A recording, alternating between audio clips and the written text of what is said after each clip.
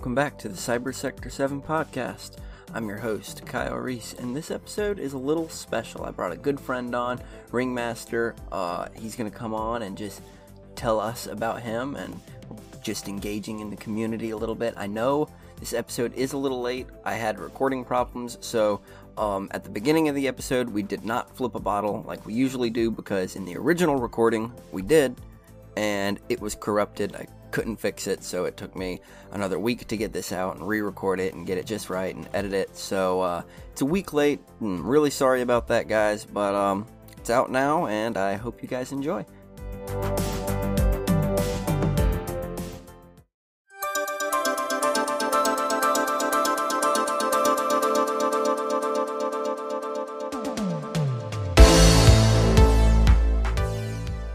Welcome back to the Cyber Sector 7 podcast. I'm your host, Kyle Reese, and on this episode, we have a very special guest coming along. Ringmaster, would you like to introduce yourself? Hello. It is such a pleasure to be here, my friend. I really appreciate it. And thank you for coming on. We're glad to have you. This episode is all about the community and engaging with people and networking like we talked about last week. So that's what we're going to be doing. We're just going to be networking and reaching out and bringing people on the show now sometimes. And as our first guest, I brought my good friend Ringmaster on to just kind of talk about how he got into cybersecurity, hacking, and OSINT, and then kind of give some stories and talk about some projects he's been working on. So Ringmaster, what would you like to tell us about yourself? Well, I guess we could start at the beginning. The way I really got interested into hacking and cybersecurity was a few years ago. I was working a job. It was a pretty good job, but I was just incredibly bored with life and just everything going on. My work didn't really seem that interesting. I was doing it for a long time, and one day I discovered Tor, and then that's really when the rabbit hole for me began, because I was just absolutely blown away about the fact that there's a deep web that's only accessible through a certain set of means by downloading Tor browser and then configuring it and then accessing these onion links. I just couldn't believe it. So I didn't want to access the Tor browser without first ensuring that I couldn't be hacked by any hackers or that I would leak any, personal identifiable information, any PII. So I tried to delete myself off the internet as much as I could, or at least to the best of my ability, which kind of brought me down a different rabbit hole. And then, man, after a few years of just so much self-study and networking and computers and hardwares with absolutely no background, I wasn't really that interested in tech before any of this. And then I was just in love, man, from that point on. And then I studied as much as I could, and it's just so many different topics and subjects for about 2 years. Went back to school. I got a bachelor's in cybersecurity and ethical hacking, and then I just finished a master's in cybersecurity management. And it's just been awesome, man. I really love it. How was the schooling when it came to cybersecurity? I've always wanted to know, because I never went to school, and I've heard it can be a pretty big eye-opener. Yeah, honestly, it sucked. And and I don't know why. Don't take my word for it. But maybe because I was just really interested in the subject, that I just kind of excelled really well in all of my classes and didn't really have an issue with them. All the topic matter for me was incredibly easy. But I was just totally in love with the space. But I really felt like school doesn't teach you hands-on hacking. That's number one. You're not going to learn how to hack anything in any college or university. We only touched Linux a little bit, and I was kind of really shocked by that, which is why I went into the master's. And halfway through my master's, the realization kind of dawned on me that this was as good as it gets. That if I want to learn more hands-on, I'm going to have to really go to where it's at, which kind of started leading me to hacker forums, hacker chats, and then just kind of generally just hanging out with hackers all the time until where I'm at today.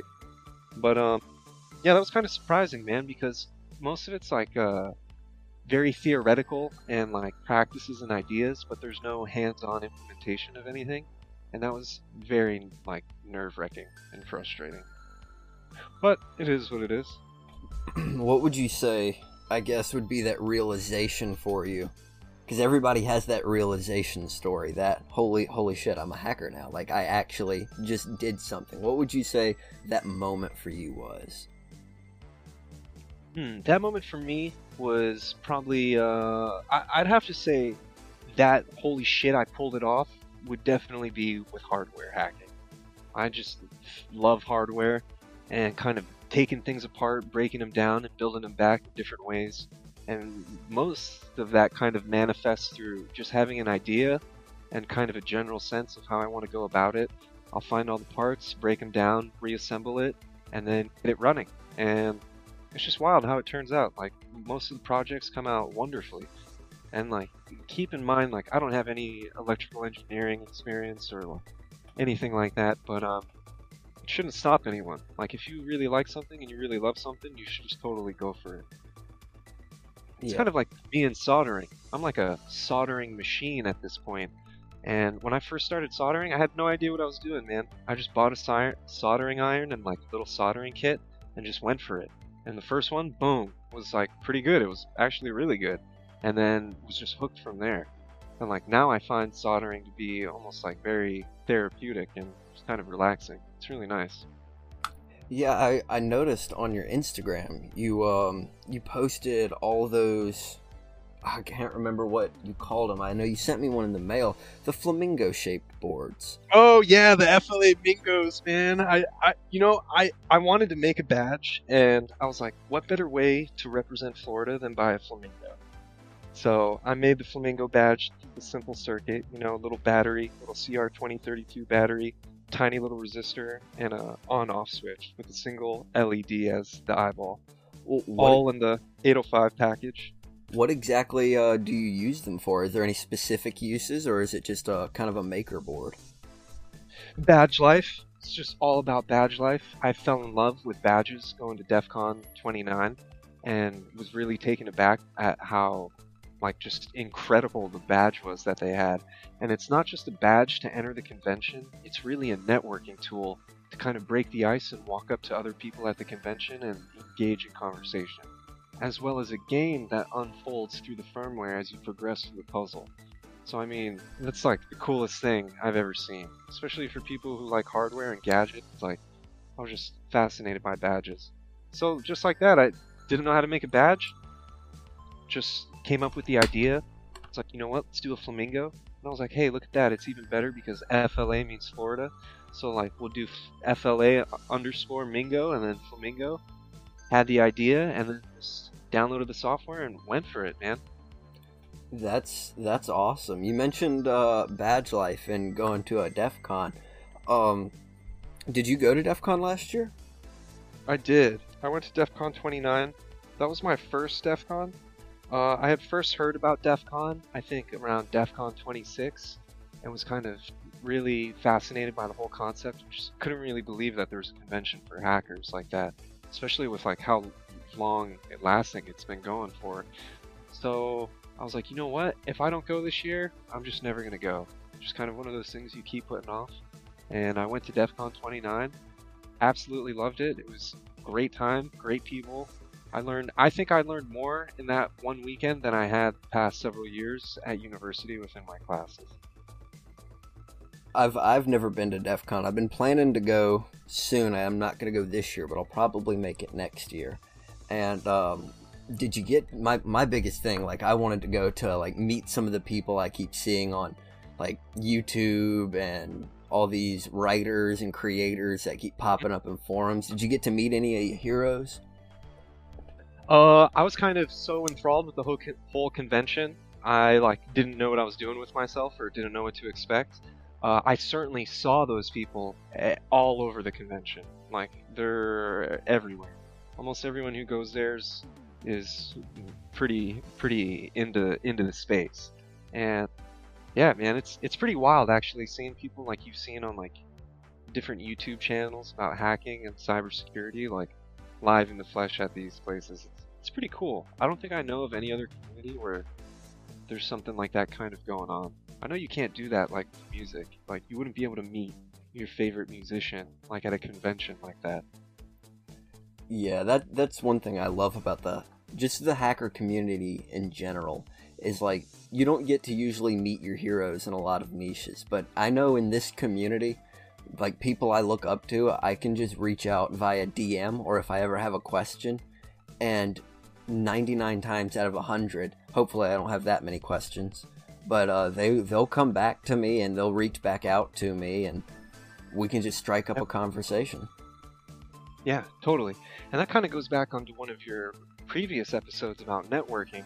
Like, you really do have to just put yourself out there and just go for it and just talk to everyone, try to meet as many people as you can, and you'll really be surprised at how responsive the hacking community really is. If you ask the right questions, of course. Yeah, it is important to ask the right questions, because it gets kind of wild sometimes. Just all sorts of people, because when people learn about, hacking and things like that, they immediately think the worst, and you get a lot of people that reach out trying to ask just dumb questions. Yeah, totally. The way I kind of see hacking now is kind of like someone saying, I'm into business. Well, okay, what type of business are you into? Because hacking is really like so diverse. I mean, it's such a wide and vast like field. It's really hard to like fully understand everything. Yeah, understanding everything. I don't think anybody ever will be able to understand everything. There's just way too much. Yeah, there is just so many sub-niches involved in cybersecurity that you can't just study it all, because if you see everything, you can't focus on anything. Yeah, definitely. I mean, it's such a wide pool of knowledge. It's really hard for someone to capture. It's kind of like, I think you and I were talking about that the other day. Someone saying, I'm a master at my craft, and we were talking about OSINT. And there's a lot of people who would say that if you think you're a master at your craft, then perhaps you're really not, because there's so much information just to learn. What would be some of the crafts or some of the niches you'd say you're pretty heavy into? Definitely hardware. I like making things a lot, which has brought me to this new community of makers. It's awesome. It's just seeing everyone's ideas just come to life with their creations and how they come out. Everyone's very open about how they made it and is more than willing to help. The maker community has been really awesome. And I also like really building cyber decks. I like building a lot of cyber decks. I find that to be a lot of fun. Mostly with Raspberry Pis, ESP32s, and Arduino boards. Now I know you mentioned cyber decks. Now, I believe I know what that is. I've looked into it a little bit, but the listener may not. Would you like to explain that to us? Yeah, I would say that a cyber deck is any type of computer that's running on a microcontroller which you built yourself. So you could find a Raspberry Pi, and let's say you find a Pelican case, a Pelican hardshell case, and you decide to put that Raspberry Pi with a keyboard and a monitor into this case to make it kind of like a little hardshell device, portable device for you. Boom! You just made a cyber deck.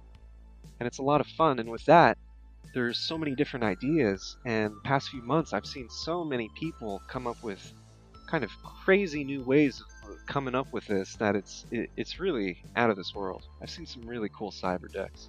I know there's a couple threads and forums in different places for just cyber decks exclusive, but yeah, it's a lot of fun, man. Yeah, I've looked into building one myself, and I'm just so torn on, like, if I build it, I won't want to take it apart. And I know I'm going to need those parts for something. Yup. It's kind of the fun of it, but I'm totally the same way. I haven't taken any of mine apart. They're just kind of all in their place, perfect for whenever I need them. I can fire them up. Yeah, it definitely sounds like a fun little project.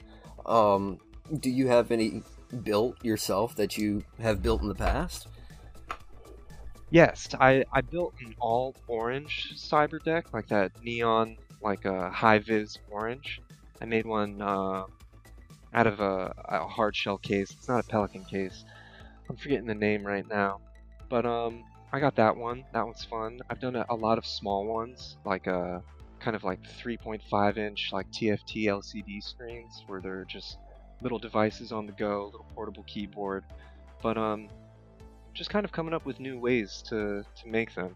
I see a lot of people making like retro versions of them, or kind of like using older computer parts or putting them in kind of like vintage shells, which is pretty cool. There's that's another amazing community with Cyberdeck people. Yeah, the Cyberdeck people are an amazing community, and I know you were mentioning those retro ones. There was one I saw it on YouTube somewhere, scrolling down a rabbit hole of Cyberdecks, and if I'm not mistaken, he put one in an old Commodore 64 shell. Oh, that's awesome. That's awesome. And that's another amazing community there too, is the whole retro tech guys, and they just get all this old tech and turn it into just crazy things. Yeah, speaking about retro computers, I took apart a few older PCs from the early 90s, which gutted them out. Everything's still working, got them out of their original shell. Just a total waste of material with how heavy it was. And I'm thinking about putting those into something cool. I gotta figure out what to put it in. That was those old 90s computers are always so fun to play with. I always liked getting my hands on one from like a thrift store for like $20 and just taking it home and seeing what it's got on it and what I can play with. Totally, totally. They're also good sometimes too if you're playing some of the older games that don't want to run on the newer operating systems. It's always good to have like an older computer as a backup somewhere if you want to fire up a nostalgic game that you're missing. Yeah, I feel like I'm gonna have to do that soon if I really want to get that classic RuneScape feel. Maybe not as old as the 90s, maybe like the mid 2000s, but to get that like classic RuneScape feel, it has to be on something old, bulky, and hot, like overheated. Yes, definitely. So, I know the listener may not know this, but I know you're pretty big into anonymity versus privacy. How would you, what would you say you learned from that? I am. I've learned quite a bit from that, and at the same time, I feel like I know nothing about it, which is almost phenomenal because it's really been my main focus maybe these past 6-7 years. But that all kind of really generated from when I was initially playing around with Tor, because I wanted to access the Tor browser anonymously and make sure that all of my information was private. Especially if I were to get hacked, I didn't want someone to immediately know who I was by going through my files. So that kind of brought me down two different paths of research, and I found out that they are similar but both very different. And there's lots of different ways you can kind of add layers or implement different like level obfuscation to make sure that you're as anonymous or as much as you think you can be anonymous. But what I've really learned is that there's just so many elements to either the operating system or the network or the VPN or the browser itself or your internet service provider that there's no guarantee, and it's pretty tough. It's pretty tough, but nonetheless, it's a really fun subject to study.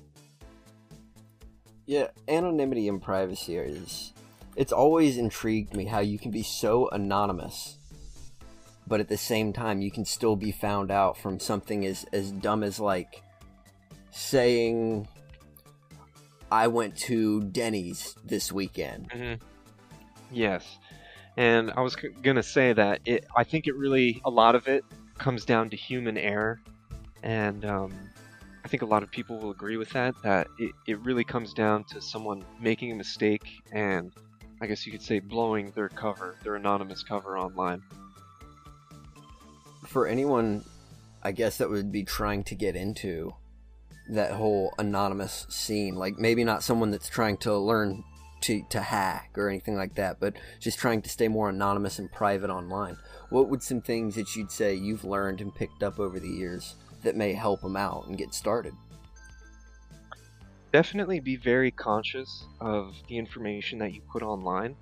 It doesn't matter where it is. And this is mostly from almost an archival standpoint that you don't want that data being archived and then stored and just in places. So when I first started out, I went on a mission to delete my digital footprint or to minimize it as best as I could. And man, that was about 4 or 5 year process of going through old social media websites, forums, different posts, comments, old accounts, subscriptions. I mean, unsubscribing from everything, deleting data off of websites, then closing down the account. And it was brutal. It was brutal. And I'm not sure how well I did. I think I'd like to say I did pretty well. But I'm sure it's still not enough. Yeah, that's the battle right there, though, is it's always not enough. We always know that secret hole that the average person doesn't know. And that's, I think, what scares us the most when it comes to trying to stay private and anonymous online. Yeah, definitely. Well, I haven't been on social media for about the past 10 years or so. And I just kind of resurfaced back online solely from DEF CON 29. Because I was amazed that when I went to DEF CON, everyone was kind of exchanging their hacker handle. I mean, it was a way to stay in touch with people, and all these hackers were on social media. I mean, that right there totally broke my perspective of like what I thought everyone was doing and whatnot. And it's kind of like, wow, this is crazy.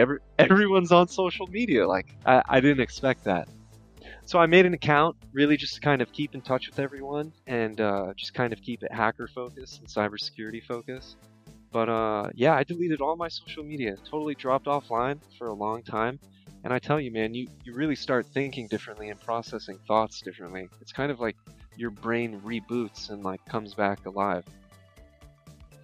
Yeah, getting off social media at first for me was a bit different.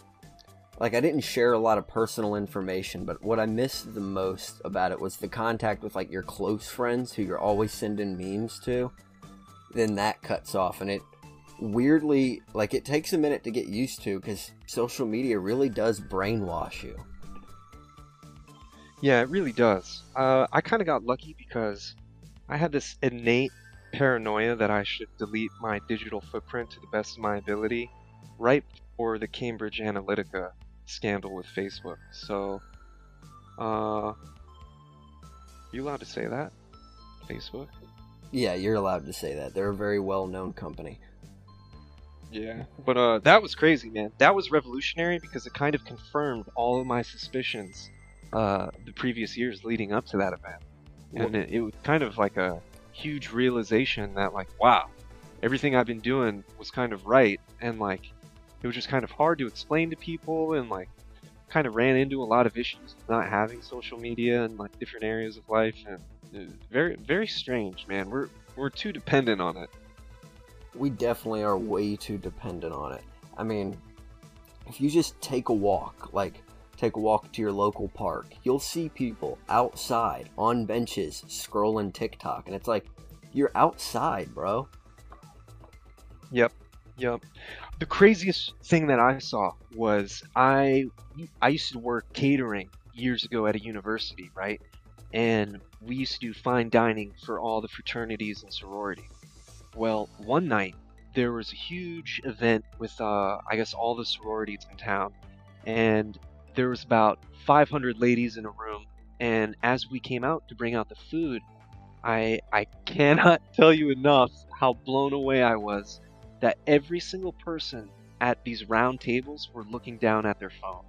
Not one of these girls were talking to each other, and it kind of like blew my mind. And I remember asking someone about it, like, hey, do you see that? Like, look at that, man, that's crazy. Like, all of their faces are down, and like you could see the glow from their cell phones. Imagine being in a room of 500 people and it's almost silent and no one's talking to each other, and it surrounded by people and they're just all on their phones. That was kind of shocking. That kind of reminds me of those luminous spaces, but it's like got people, they're just zombies pretty much. It's like they're stones. Yep, that's kind of what it felt like. But that was kind of like a early foresight into what it is today. 'Cause now everyone's hooked. So, what exactly is the Cambridge Analytica event? What exactly happened with that? Well, to the best of my knowledge, they were involved with sharing personal information and aggregating data and selling it to a third party, I guess you could say. And they were using that information and kind of just influencing different ads into different posts, kind of almost like human experimentation to see how they could test and trigger different responses out of people, see what would make them happy or what they make them sad. And it was really just a gross violation of people's personal data, that it was kind of being given away. And yeah, when all that came to light, it was really shocking. And they got into a lot of trouble for it. And who knows, that might have a little bit of part of why they changed their name to Meta. Yeah, you know, it was kind of odd when they did change their name to Meta. I don't remember what exactly the whole reason for was that, but I knew they were getting sued for something. It was just an interesting time. Definitely interesting.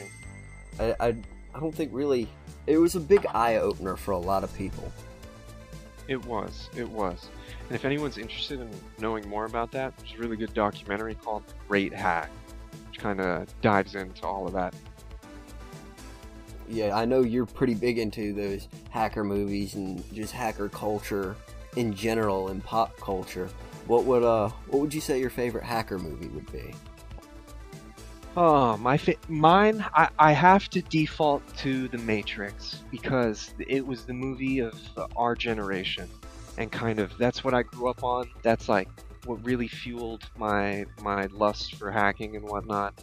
But yeah, I love all of it, man. It's just so interesting, and like if you really like this space, I'm sure you'll find all of these documentaries and movies just as interesting. Also, there's some really good ones. A lot of the early '90s documentaries are phenomenal. Yeah, the documentaries are always good. There was this one about these two Australian hackers that were the first people in Australia to be convicted of a computer crime. And they had something to do with NASA. It's on YouTube, like the whole thing's on YouTube. But they had something to do with that major NASA incident that back in the 80s, if I'm not mistaken, or early 90s at most. And they had apparently crashed a ship in like Florida. Like it was wild. Oh wow. Wow, that's crazy. So for anyone interested, I know you've been in the field for a while now. What exactly do you do field-wise? Right now I'm working as a security analyst in a SOC, and for OPSEC we'll just leave it at that. That definitely sounds fun, working with OPSEC. Working with security and having to keep the OPSEC up is always a good sign, because then it's just like that feeling that you do something secret. Yeah, it's pretty awesome, and it's been a really awesome learning experience for sure. Oh yeah, it anytime you get it, I've heard people that they'll like swap careers or something like that. And in cybersecurity, they'll go into a different niche. It's always a huge eye-opening experience. I've always heard that. It has been, yeah. It's pretty amazing. It's nice. I know. Especially if you've been looking for that hands-on experience, which has been hard to find in your studies or perhaps through your educational path. That once you get working in the field anywhere, it's just a dream come true. I know you had an interesting story landing that job, given with vague details. Is there any way you could tell us about how you got that job and tell us a story and maybe how it could help someone else in the same way if they were looking to get into the space? Yeah, let's see. The best way I could explain it is really networking, and it's really unreal how it happened. I was just kind of talking to all sorts of different hackers online, occasionally staying in touch with everyone. I would always check in, see how everyone's doing.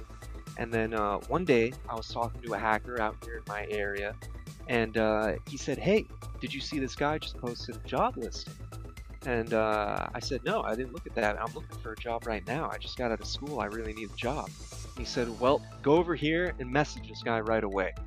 And so I went to the place he directed me, and then once I saw the job listing, it turned out that I had just started talking to that guy a couple hours before, and I was kind of blown away by that.